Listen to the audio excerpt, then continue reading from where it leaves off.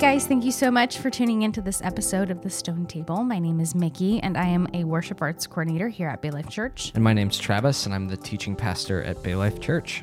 And we are so grateful for each of you who have followed along last week with us as we walk through Holy Week together. Yes. We put out a series of devotionals that accompanied our 8 days devotional by Bay Life Church. Mm-hmm. And it's been such a joy to be able to walk through Holy Week together as a church, and for any one of you who decided to join us. Yeah, for sure. And we're back to our regularly scheduled episodes now. And so that means that we are going to be doing an interview today. Yes. And this is an interview that I'm super, super excited about. It's with our friend Angela Spegal. It's kind of leading out of our Holy Week series. If you followed along in the devotional booklet, 8 Days, the incredible artwork in that booklet was put together by our friend Angela. And I've known Angela's husband, Zach, for probably 10 years, I think 2008. So 12 years, I guess. I can't really math very well. And have gotten to know Angela in the last 5 years that they've been married, and she's just an incredible photographer. She photographed our wedding. She did. Incredible visual artist. And it was a joy for us to work with her on producing these images for Holy Week. And so this conversation is us just kind of talking about that process. Yeah, and it's a fun interview because we talk a lot about the behind the scenes process and how these images came to be and just the whole process from beginning to end. And it's been a really, really fun thing to work on. So we are so excited to share that with you guys. And we are excited to be able to go back to our normally scheduled episodes. Not totally normal. I guess normal last week was an episode every day. Yeah. And that's not going to happen going forward. We're in the process of moving homes. Yes, and so we're moving. We are back to once a week. Yes. So yeah, regularly once a week scheduled episodes. Right. So we've probably rambled for a little bit too long. We should just let them listen to the interview with Angela. Yes, so without further ado, please enjoy this episode where we interview the amazing Angela Spegal. For Bay Life Church, I'm Mickey. And I'm Travis. And this is The Stone Table.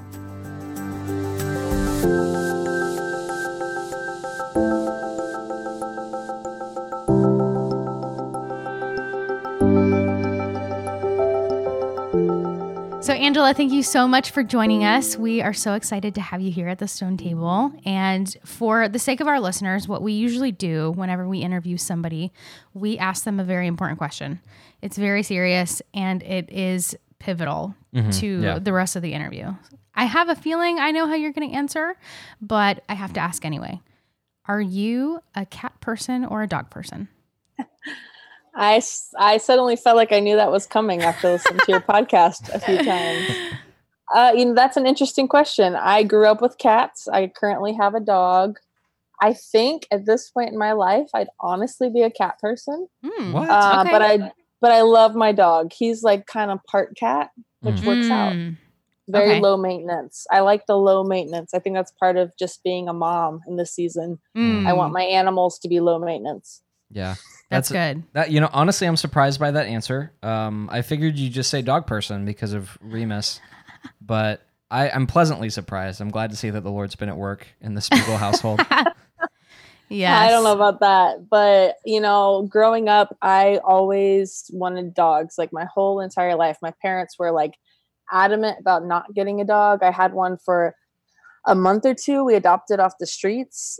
She had been like an abandoned pet that was incredibly destructive, and she was taken. We had to like take her away, and that broke my heart as a child. So like my whole childhood, I imagined raising dogs and tigers, which is ironic with the Tiger King being so big. Oh my gosh, yes. I'm glad you didn't go into that business. It would have ended badly for you. Well, I actually this is legit a part of my life. Like we watched the Tiger King documentary, and I'm sitting here remembering myself as a child and being like, oh my God, I could have become Carol. Like that could have been me. But I saw a 2020 episode about like people who kept wild pets, and, like it always ended up with like a child losing their arm or something. Yeah. I guess it just hit the point where I'm like, all right, wild cats are not for me. Yeah. The Lord spared you for sure. Yeah. But normal cats you're okay with. Mm-hmm. Yeah. That's some a good of them thing. are truly demonic, but Mine, like Augustine. Ours is pretty bad. He kind of tried to kill your son last year. I don't know if you remember this, but when you guys came over last year, he hunted your son through the house. Yeah. Leon was just hanging out outside the bathroom door looking for Augie. And he said, "Where's Kitty? Where's Kitty?" And he didn't notice that Augustine was right behind him. The cracked door he stuck his head through it and he was just staring him down. And I was like, okay, Augie, you're going to be locked in there. Yeah, we blocked the door. Yeah, so. Oh, man. Yeah. Okay, speaking you don't of want to mess with some cats. We had one of those cats too growing up. It was just like, she was just mean spirited. That's what my mom used to say. She's like, Ivy is mean spirited. You just walk by her and she just strike her ankle for no good reason. But, sounds like Augustine. Yeah, it sounds fair. Yeah. So, Angela, you're currently residing in Orlando, but you haven't always been in Orlando. I know you've kind of been all across the country. So tell us a little bit about that journey and some of the places you've stopped along the way and what has brought you to the home of Mickey Mouse. Well, technically that's Kissimmee, so let's not get crazy. Okay, sorry. But, so I was actually born in Orlando. I lived there. My parents are from Indiana area. Their story is cool and a lot of part of my story, but my dad was a pastor and they moved down to be a part of a church. And so I was born here, first generation Floridian. I don't know if that's a thing. I'm making that a thing. My dad used to tell me that I was like a 7th generation Floridian. Wow. So, I mean, I was just like, yeah, sure, I guess. I don't know what that means. So I guess it's a thing. It's a thing. Yeah. That's cool. Yeah. And so when I was about 12, we moved to Gainesville, Florida to be a part of a church there, all with my dad's job. And then I think I started having the feelings of like not wanting to get stuck, which it's funny to think about that now because like, you hear a lot of kids that grew up in Florida. I feel like there's 2 camps. There's either people who absolutely love it and never want to leave, and then you have the people who feel like they're stuck here. Right. And so I don't know if I was either in either one of those, but I definitely wanted to move around. And I went to the University of Florida and studied art there. And when I graduated in 2011, I had the opportunity. God just really answered a lot of prayers because I really wanted to move to New York. I didn't know how that was going to happen. Nobody, particularly with our culture of churches, like the girls didn't do crazy stuff. And a lot of people were getting married, sitting around waiting to get married. And I was like very unattracted to that. So I was like, I'm going to move to New York and I'm going to have a career and this is going to be awesome. I'm going to be an artist. And I did. Like the Lord just totally opened the door for me to move to New York City. So I was in the Brooklyn borough in the neighborhood of Crown Heights for a while. And that's where I met my husband, Zach. I was going to say, ironically, that's where you met Zach in New York. Yeah, exactly. And Zach, my husband, is a Tampa boy. So he and Travis go way back. And so we lived there for a few years and then we got engaged. And as soon as we got married, we moved to Portland, Oregon. That was kind of a job opportunity. And so I kind of stopped making art as much once we moved to Portland, just because life changed dramatically. I was like, we were newlyweds, and then I got a job working for Nike. And I was working in color development for apparel. So that was super cool, totally different than what I had done before. And we lived there for almost 4 years. And we had my son Leon and just decided, we didn't just decide, it was really totally a God thing. Brought us back to Orlando. Yep. And we've been here for 2 years. Wow. Okay. Wow. So you studied art. So what sort of art did you study, and what do you think led you to do that and pursue this as, you know, as a higher education? Yeah. So when I was in high school, I had no idea, like, or even before high school, I guess, I didn't really know what I wanted to do or be. I was a very imaginative kid, like in my own world. I hated video games, which was really unusual for most of my friends. Like I hated sitting down and playing them.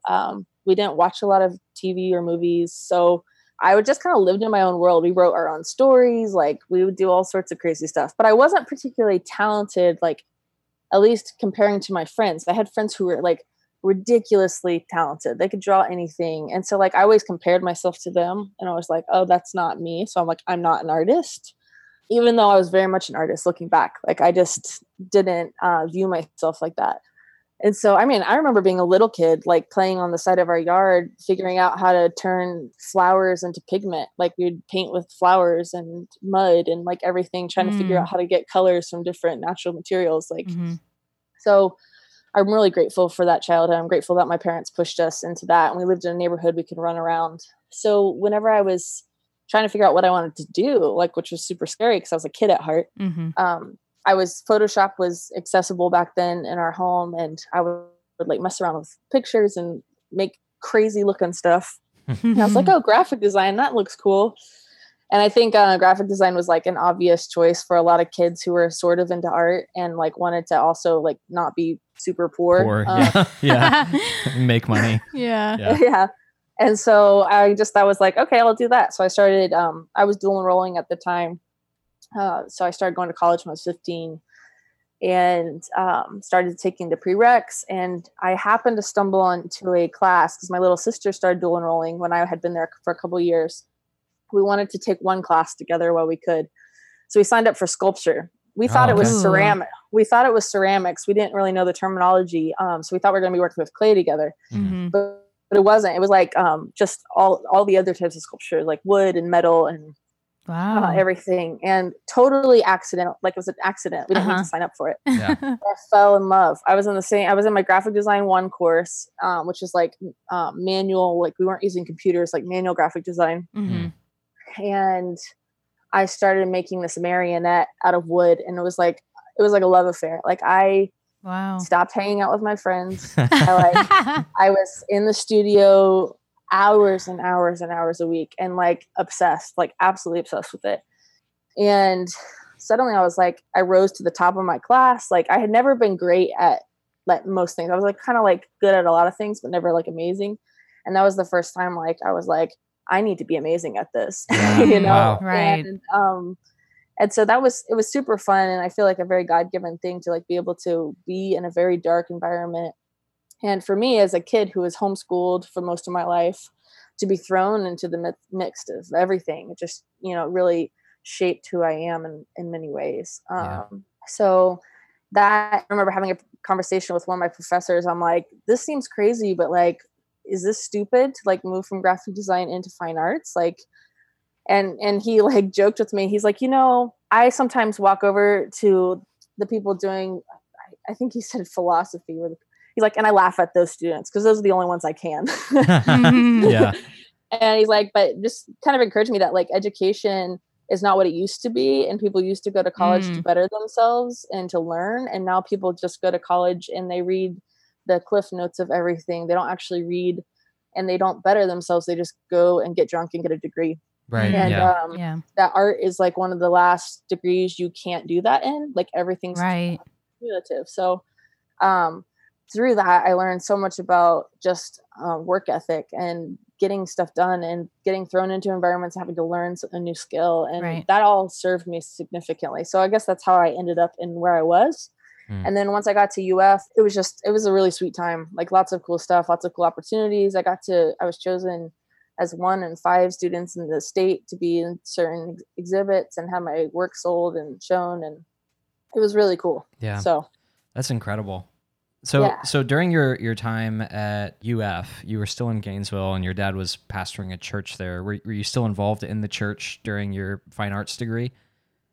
I was, but not at the extent as I would have loved to be. I was pretty much serving on Sundays. I played music in the band, and then I think either a college group or community group, and that was about it. Yeah. Which I mean, for a lot of people is still a lot, but yeah. So the reason that I asked that is just because I know growing up in music, and I grew up playing shows with Zach and all of his bands back in the day. My experience has been just in interacting with artists that they don't particularly feel at home in the church. They feel like art in the church is not appreciated, and the sort of art that is elevated in the church is pretty low in terms of quality. And so for somebody who's studying fine art, in your experience, what was that like? Was there a tension between your church life and your studio art life, or did you feel like you were embraced there? That's a great question. I've always felt like the way I've described it is you're kind of on the edge. Like I felt like on the edge of both worlds. Like it's almost like you're the black sheep of both worlds, right? Like in the church, like I was like this kind of crazy, you know, whatever. But like, and then in my art classes, I was like this, uptight Christian kid. I don't think they perceived me as that, but I think I feared that they would. Right. So I was never totally comfortable in either. because, you know, I love Jesus and I was still figuring out my faith in so many ways, but like I was also being shown a whole different side of culture and a whole different side of the world than I had ever been exposed to.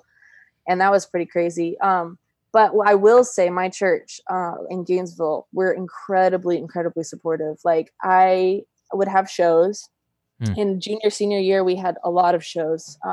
Our class was just really cool and excited about showing our work. And I would have like anywhere from like 30 to probably 50 people show up from the church that had no interest in art at all. They were just there to support me. That's incredible. And they were like really bewildered at times, but like super supportive. So that was really cool. And I think a lot of people gained appreciation. And I've had people even tell me, I graduated, you know, almost 10 years ago from UF. And so people still tell me, they'll like, oh, I saw this art and it made me think of when we went to your show that time, you know? So it's pretty cool.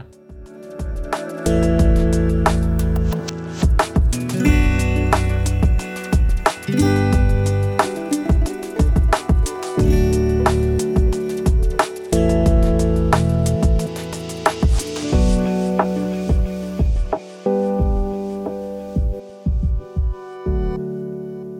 So now let's talk about some of the work that you've done for our Holy Week devotional. You came up with 8 images for the 8 days devotional that we've been walking through as a church for Holy Week, which you've done an incredible job. We've gotten so much good feedback and people who just really appreciate the art and have loved it. And so we wanted to talk a little bit about that work that you did. Have you ever done anything like this before? Specifically like this, no. I don't think I've ever worked on a series that was used in this particular arena. So no, not exactly. Okay. So what was this process like for you? I know that I reached out to you probably back in November or December of 2019. Gosh, I'm forgetting what year it is. I can't remember what day it is because we never leave the house and I'm losing track of years as well. So long before we were quarantined, you and I were having conversations and the three of us were talking about this devotional. So tell us a little bit about the process of producing these images. How did you set about that task? Well, I think when we first talked about, we mostly, our kind of idea formulation around it kind of had to do with the style we were looking for in content, style and content.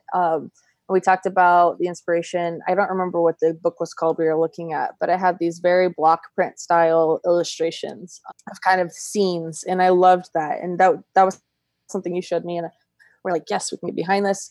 I think as an artist who's also a believer, it can feel cliche at times to like depict images from the Bible in art. And it's something I've really avoided. I think that's why I've never done anything like this before. Because especially going through like a secular high conceptual art program, and then even my experience past that in New York and other places where I made art, like it can feel like it almost becomes like people just look at it as a genre and they don't actually see, they don't see Jesus in it, or they don't see the gospel in it. So all my work before that has been very abstract and very removed from like the images of the Bible. So to kind of step back into that imagery was a challenge for me. So thinking about that as like first adapting a style and being like, okay, this is kind of the aesthetic, if you will, that we're going to go with was helpful because it kind of set the scene. And then we talked about each day, what each one being represented. And so that part was really fun because I know we all got together at the coffee shop and kind of talked through each day and like, all right, we don't want to make this too abstract because this is like not art people looking at this, but also not too, I don't know, on the nose. If you will. Yeah. And so is on the nose the right? I don't know. I think it's on the nose. Probably on the nose. I don't like to pull this card, but English really isn't my first language. So I hear like catchphrases and things all the time that I'm like, what does that even mean? Yeah. And Travis is like, you've never heard that before? I'm like, no. Okay. But you're probably right. Yeah. No, but English is my first language and I mess up those words, those phrases all the time. So I don't trust myself at all. That's incredible. Yeah. I mix up the words and do something, I'll make them up. So I never trust myself. Oh man. But yeah, that conversation, the interaction we had at the coffee shop where we got lost, it took us a while. But just talking through those days That was so much fun. Like we had a blast doing that. That was just it was exciting for us to begin to collaborate and see things take shape. Yes, it was so cool when you started showing us the ideas that you had, and just some and of they the were like chicken scratch ideas at that point. But they were so great, and it's been cool for me to be able to see just the process of how this works for you. You start off with these just sketches, and they turn into these beautiful images that we've been able to produce and turn into a book. So that's been really cool for me to see that whole process. Well, I feel like that day, whenever we had coffee, was really pivotal because I feel like we became a team at that point. Mm-hmm. And every time I got stuck on an idea, I just like send Travis and you like, I don't know, like 5 text messages in a row. Like, what do you think about this? What do you think about this? What do you think about this? Yeah. And some of those were hard. I remember particularly the last day, the resurrection piece. Yeah, it was one of the earlier ones that we finished, but I was so stuck on that because it was like so hard to like get an image that wasn't just super cliche and also like powerful. But like I asked probably 15 different people. I text them being like, what is the image you think of when you think of Easter? What is the image you think of? And everybody said light, empty tomb, whatever. Some people, I asked a couple unbelievers too, just to get their idea. Mm-hmm. Yeah. And I love that. I love that you that's cool. Drew from people who are not believers as well. Yeah. Yeah. And I just felt, I'm like, I just want to hear what is this image that people see? And then having to weigh like, okay, is that image necessary? Or like, is that the image we want to use? Like the one that comes to mind first, or do I want to like spin this? And so I tried to spin it and I kept going to all these different abstract ideas and ended up coming back to the empty tomb, which I was really pleased. It was a very simple image, but I was really pleased with how it turned out. Yeah, it was beautiful. It's actually the Easter image and the Palm Sunday image are my 2 favorites. I absolutely love the Easter one. Yeah. So one of the things that I did want to talk with you about, because I think with the exception of the Judas's betrayal and then the Easter Sunday image, there's some sort of a depiction of Christ in all the other 6. Mm-hmm. And in every single one, there's this halo, and it's bigger or smaller in every single picture. But I know you put some thought into that, and there was kind of some themes you were drawing on. So what's the idea behind the halo, and why'd you choose to include it in all of the images?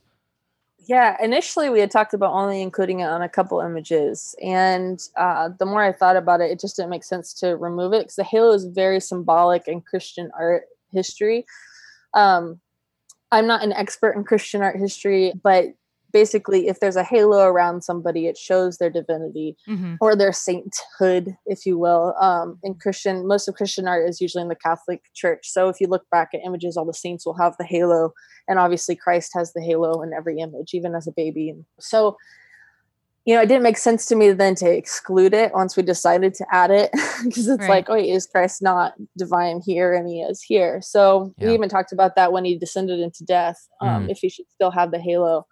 Because I was like, does that take away it doesn't take away his godhood, even though he's dead. So we decided to keep the halo in some form. Yeah, and that was, I think that's the picture I appreciated it the most in, right? Because you've got Jesus descending into this almost like watery abyss, but his divinity is still present, even in death. And I think that's part of why Jesus is able to destroy death, is because he's not just any human being descending, he's the God-man. And so, I thought that was just such a powerful thing. And I think on the Good Friday image as well, I loved kind of the black rolling clouds, but they're still not able to obscure that picture of his divinity.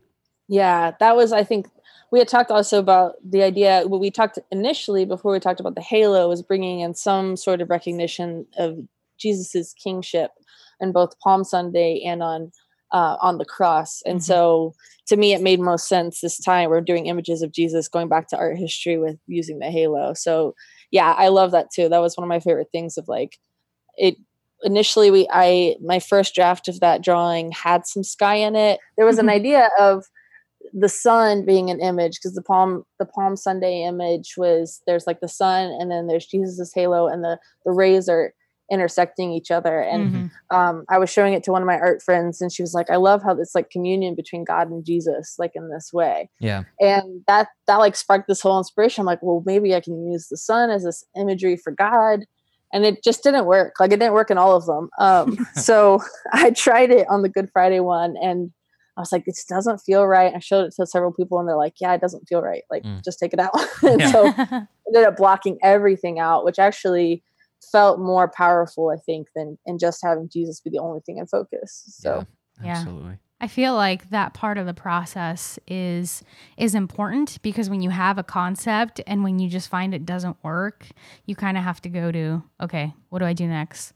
By no means am I an experienced artist or anything, but I've been trying to learn photography, and I've been playing around with the camera that I got for my birthday and just shooting different things and objects. And in my head, I think, ooh, this will look really cool. And then I try taking a picture of it and trying different lighting, and it just doesn't seem to work.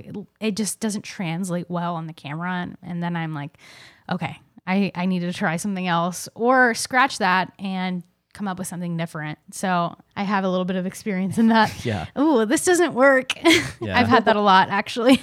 Well, I think there's wisdom too in knowing, like, when you've got a vision for something and you're just going to push it through no matter what obstacles you run into, and when to abandon the vision. You know, there are certain times where it's like, man, I am committed to this, and I know that if I see it through to the end, it's going to be amazing, no matter what anyone says. And then there's times where you really need to listen to what everyone said and just stop pushing the boulder up the hill, so to speak. Yeah, and I think there's an interesting thing even about like becoming or being a maker or an artist in a vacuum. I think that works for some people. For me, I think that I need the feedback. I need to. I can't make art in a vacuum, or else it just kind of sucks. You know, it's just not great. And so, I mean, maybe for a point, like for a period of isolation, and then bringing in. Obviously, you don't want people's voices in it the whole time to distract you or to confuse you, but you know, it was helpful even bringing Zach, my husband, in on different points, because there was like even one of my favorite images,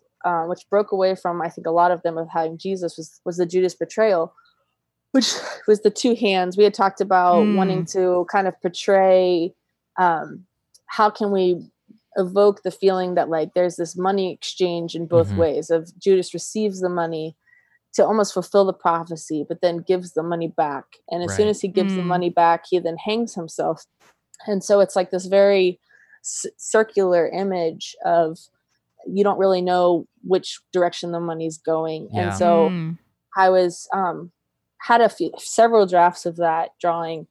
And I was like, I want to somehow include the noose in it. Like I want to include a foretelling of his death in it. Right. And so I was playing around with rope imagery and just different stuff. And finally I was like, what if the coin bag has the noose tying it? Like just have it dropping with like a noose around it. And I was telling my husband that, and he was like, what if you make the coin bag look like a skull, you know? Yeah. Which looks super cool. Right. That's on my list of things to talk to you about. It's my favorite image. Yeah. So keep going. Yeah. No. This is exactly what I wanted to talk about. Is the process behind it. Yeah.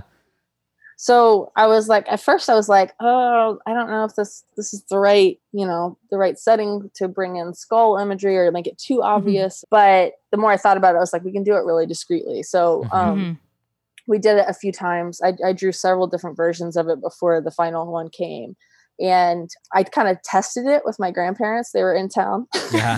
Okay. And so my grandfather, he's now suffering from severe dementia, so he wasn't really as much involved in that conversation. But my grandmother, he's like a pastor and pastor's wife, they've been around the church forever. And so I was showing her, and I was like, if this bothers her, then I'll know that this is not in good taste. And but she's like, I can't see it. And then when she did see it, she thought it was really powerful. And so I was like, all right, cool. We're on the right track. Right, yeah. So then I ended up making it slightly turn the bag slightly more obvious. So it looked like it was actually his head in there. So that to me became my favorite image too, because it was the most symbolic, I think, of all of the images. Yeah. It's very subtle, but very moving. Right. Yeah. And one of the things that I feel like I've noticed in these images is the influence of Zach, because the people listening to this have probably never seen Zach. He's covered head to toe in tattoos, and much like me, is a huge fan of tattoo art and tattoo culture. And you see some of that influence as well. It seems like you were drawing on sort of traditional tattoo imagery as you put things together. Yeah, definitely. I think he, in his art aesthetic and art knowledge, has affected me a lot throughout this project. Even I think just flow wise of illustration, like I am my degrees in sculpture, I've always loved drawing. And drawing, I would say, is like my second strongest point, but I'm not like a traditional drawer. I don't spend tons of time drawing realism or anything like that. That's never been important to me. But I think of things in the round often. And so having him who thinks very 2D was really helpful. Like even the scene of Jesus in the temple flipping the tables initially was directionally different. And we started talking about it. I was like, something's off with the balance of this image. And he was like, I think you need to flip the table the opposite way, you know? And there's just like something simple like that. But like the simple change, it caused the direction of your eye to move in a way that was broken before. So like, yeah, his influence, even just kind of, what's the word I'm looking for? Compositionally, his influence compositionally was really helpful. And especially with some of those more, you know, the more symbolic pieces, I really appreciated.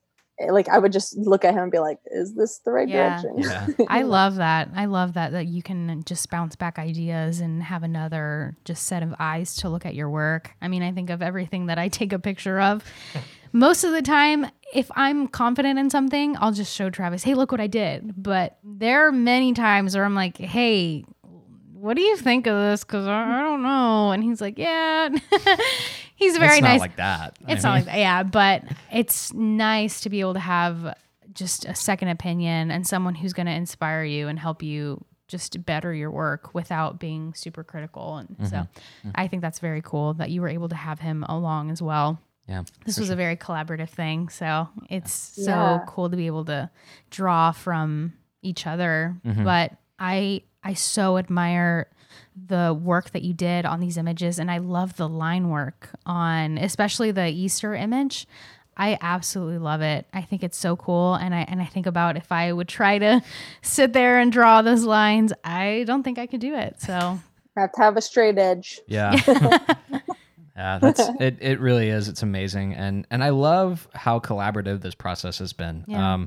That we've been working together. And I don't know that the people who have read the devotional realize yet, and hopefully they will after this episode, how much time has been put into this whole project. I mean, this has been months in the making. Yeah.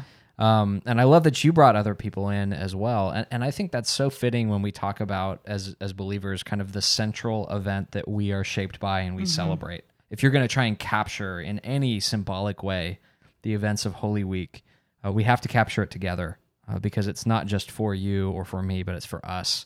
And so the whole communal nature of this project, I think, is really fitting given what it is that we're trying to convey. Yeah, that's beautiful. I love that. So it's been cool. After I got the okay from you, I posted on Facebook the devotional and multiple people shared it. Like the guy who started our church shared it and like lots of different people. Yeah. And my mom and several people I know have been reading it daily. And my mom said that the Palm Sunday, the first day, the Palm Sunday one, just like brought her to tears. And my mom's not a crier, so you got to know that. And she just wanted me to tell you that the way that you brought in all these different historical elements, even about the palm and the significance of that in their culture, like she never knew that and how important that was to know. So I've gotten amazing feedback on the devotional itself and just people just being moved and also feeling empowered to know more about the story. And my good friend who's an artist who I heavily leaned on in this process of just getting feedback, she was just saying, she's like, this devotional has really changed how I view the events of this week. Like I didn't know this stuff before. So I just want you to be encouraged that like, as I've been able to share my art through it and share your work through it and the other people who have been involved in this process, because I know there's been designers and other people who are children's ministry people pulling all this together. It really has been a collaboration in a really beautiful way. And it's affecting beyond even just your community. Like it's now, thanks to COVID-19, like all sorts of people are getting to see it. So that's pretty cool. Yeah, praise God for that. Absolutely. And I think it's a beautiful picture of what happens when the people of God across denominations, across churches, across backgrounds pull together to, in some way, tell afresh the same story that has shaped God's people. And so thank you for being a part of that, Angela, and for contributing your incredible work. Yeah, it's been a huge blessing to everyone who's interacted with it. It was a true joy, and I feel like it was not to get too crazy with it, but it felt like a lot of like the dry bones awakening in my creative brain. It's been a really sweet time and a really really awesome and huge privilege for me to be a part of.